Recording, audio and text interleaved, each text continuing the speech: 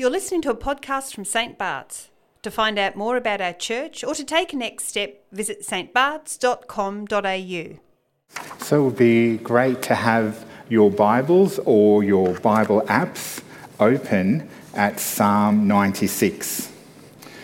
So you will have noticed that we've taken a break from our 1 John series, as some of the church are not here today. They are at the Sunshine Coast for the Focus weekend away.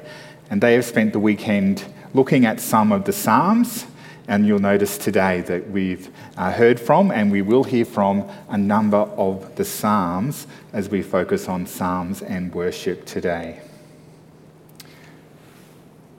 Let's begin with prayer. Almighty Father, as you have given us your word, give us now your Spirit that we may understand and live the things which we hear. We pray this in Jesus' name. Amen. Psalm 24 begins with this awesome claim. The earth is the Lord's and everything in it, the world and all who live in it. The earth is the Lord's and everything in it. And it concludes with this powerful call to praise God. Lift up your heads, you gates. Lift them up, you ancient doors, that the King of glory may come in. Who is he, this King of glory?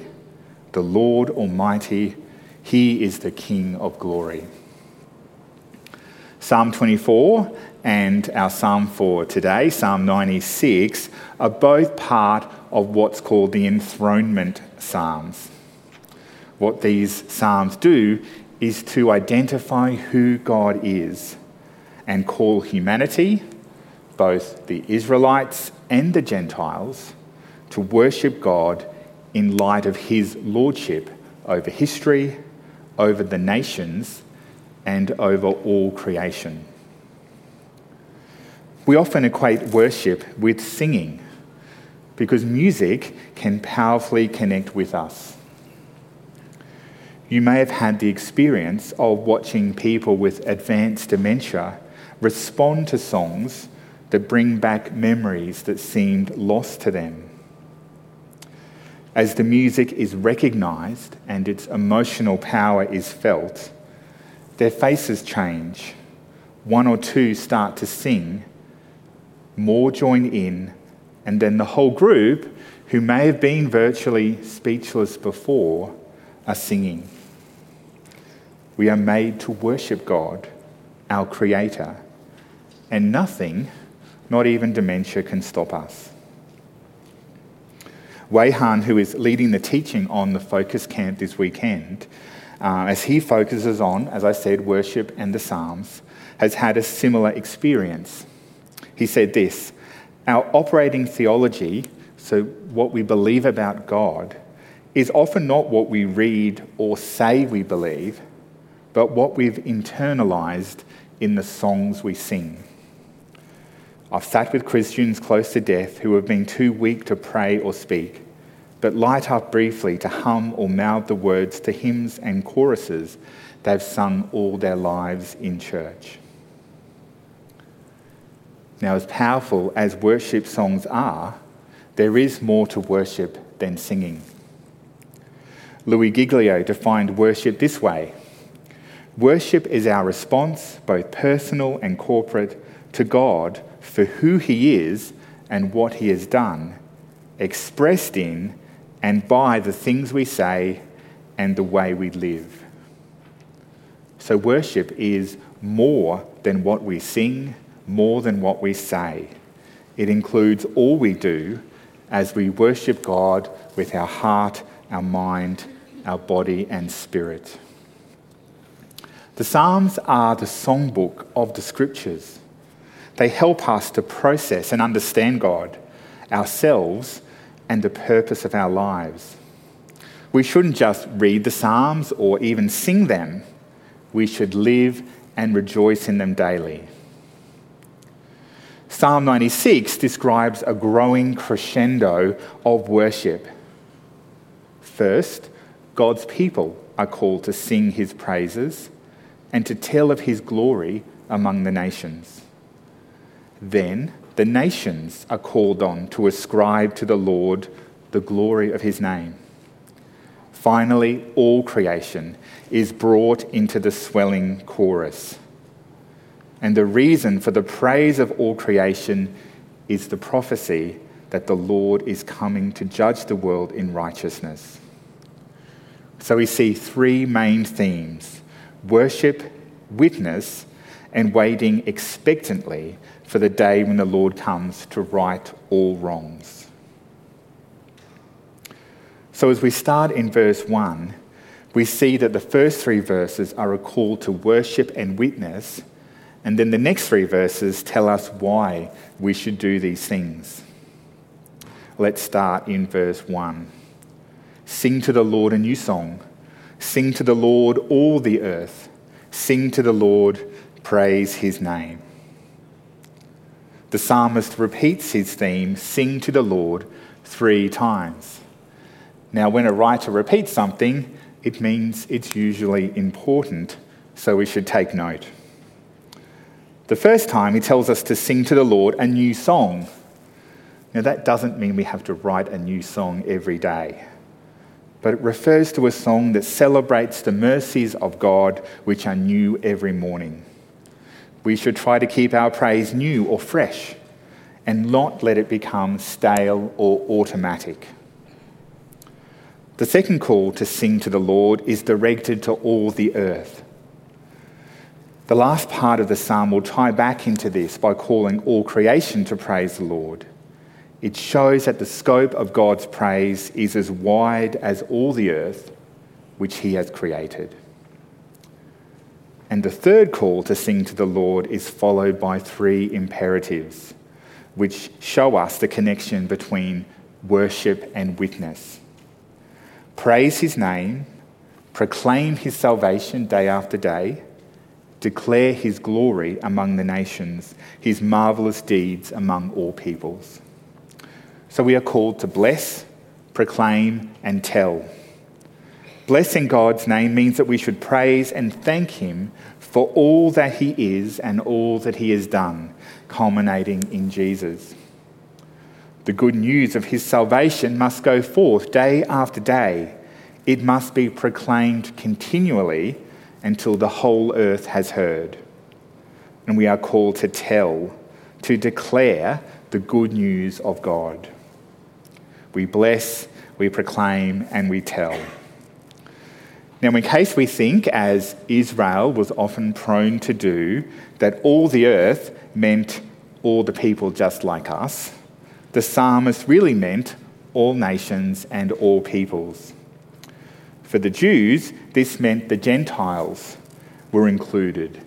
And for us, this means absolutely everyone, even people we don't like or who aren't like us. God's glory and his marvellous deeds here in verse 3 are poetic references to his salvation. God's salvation displays his glory and his wonderful deeds. So the order of the psalm is first worship. We worship God joyfully as we sing, sing, and sing.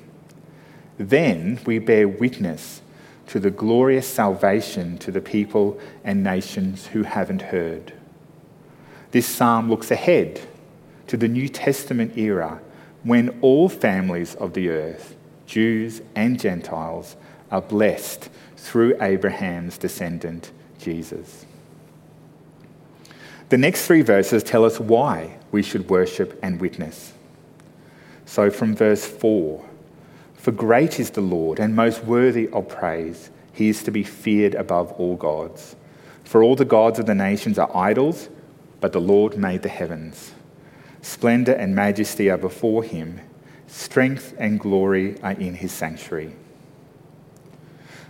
Why should we get excited about worshipping God and go to all the trouble of telling everyone about the salvation he offers us? Why? The Lord is great. He is worthy of praise, and he is to be feared above all gods. The pagan world is marked by fear of their gods. When we fear the Lord, we don't have to be afraid of him. Yes, he made the heavens and the earth, not like the gods of the nations who are mere idols. The Hebrew word here for idols is elalim. It means nothings or non-entities. And it's a play on words with the Hebrew word for the true God, Elohim. The true God is the creator of the universe, which is so vast that even the most powerful telescope cannot find the edge of it.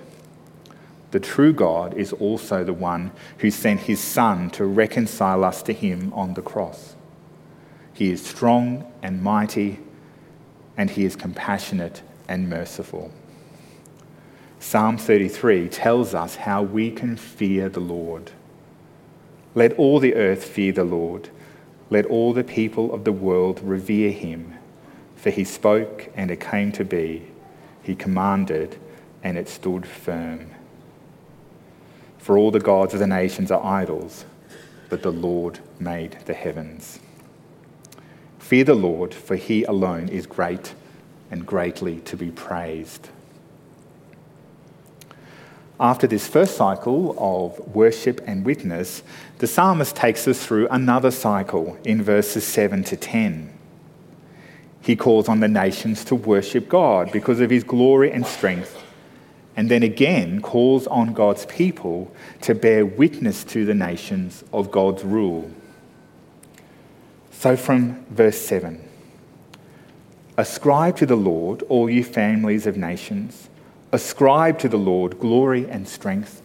Ascribe to the Lord the glory due his name. You might have noticed another three-peat. The threefold ascribe parallels the threefold sing that began the psalm. Ascribe means literally to give. Now, God doesn't need us to give something because he's lacking something. The idea here is that we are to offer God worship that he deserves because of his infinite majesty and glory. What is amazing here, as we remember the Old Testament setting of this psalm, is that the psalmist invites the people of all nations to recognise God's glory and strength. That recognition leads to worship. Bring an offering and come into his courts. Worship the Lord in the splendour of his holiness. Tremble before him, all the earth. The nations are invited to worship God and his holiness. When we come face to face with God's holiness, we also come face to face with our sinful nature and our need for forgiveness. The good news is that we don't have to tremble before God afraid or uncertain, because when we trust in Jesus and all that he's done on the cross, we are washed clean and we can approach God with confidence.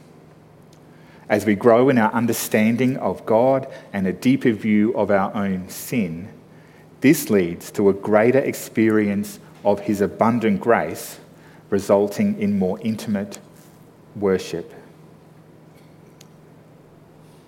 Now, in this second cycle, worship is again followed by a call to witness. God's people are called to witness to the nations about God's sovereign rule. I'm sure some of you watched King Charles' coronation last week. And it was really good to see, and it was a powerful reminder that as queens and kings come and go, God reigns over all of them. Verse 10 reminds us of these words from Isaiah 52. How beautiful on the mountains are the feet of those who bring good news, who proclaim peace, who bring good tidings, who proclaim salvation, who say to Zion, your God reigns. So we live in a world that is mostly ambivalent to the Christian message and sometimes even hostile to the message of Jesus. So how do we communicate that message? to people who don't know Jesus that God reigns. Jesus came the first time as the humble Saviour to die for our sins, but he will come again to rule and judge. Jesus is meek and mild, gently knocking on the door of our hearts, desiring that we would open up to him. But he is also the risen, sovereign, righteous King of Kings and Lord of Lords, who is coming to rule over all things. As we follow that command to share the good news, to tell the nations that God reigns, I think it's really helpful to model after Jesus. To be meek and to be mild and to be kind and compassionate, but also be brave and strong and courageous. Ultimately, it's most helpful for people to hear about God by us telling them how God rules over us and how that decision has transformed every aspect of our lives and the hope and the assurance that we have of salvation through faith in Jesus. Now, the thought of God judging the people with equity leads the psalmist to call everything in creation to break out in praise. And we see these wonderful words in verses 11 and 12. Let the heavens rejoice, let the earth be glad, let the sea resound and all that is in it. Let the fields be jubilant and everything in them. Let all the trees of the forest sing for joy. Let all creation rejoice before the Lord. God's praises has reached its maximum. And why? Creation, not just us, is waiting for Jesus' return. We're reminded of Paul's words in Romans 8, that the creation presently groans under the curse, waiting for the day of redemption when it will be restored. Now, on one side, future judgment doesn't really sound exciting. The good news comes in the description of how this future judgment will be enacted. And so we read in the last verses, he comes to judge the earth. He will judge the world in righteousness and the people in faithfulness. There will be equity and righteousness and faithfulness. God's judgment will be fair. God will judge who is right with God. We cannot possibly do that in our own strength or even our own goodness. We can only be right with God by accepting Jesus as our Lord and Saviour. God's judgment will be faithful to the truth and the promises given to us in and through Jesus. If we say yes to the invitations in Psalm 96, 3 things should be true of us. If the glorious God is our Saviour, we will be a worshipping people. Our voices will often sing his praises. Our thoughts will dwell on how great and mighty God is, and our hearts will bow in reverence before his holiness. If the glorious God is our Saviour, we will be a witnessing people. Witness is the overflow of worship. If you're amazed by something, you can't help but tell others about it. And God calls us to be witnesses right where we are on our front lines. And God calls some of us to go further afield, even to other nations, to proclaim the good news. If the glorious God is our Saviour, we will be a watchful people as we wait for Christ's coming to judge the world in righteousness. We will be alert as we do the work that Jesus gave us, maturing disciples as we walk humbly with our God, loving justice and mercy. Because the Lord is the only great and glorious God, we should worship him, witness to him and his saving work, and wait expectantly for his coming. Let us pray. Heavenly Father, help us to be a worshipping people. Help us to sing his praises in our thoughts and in our words and in our actions. Help us to be a witnessing people, sharing the good news of Jesus on our front lines and further afield as we are called to do.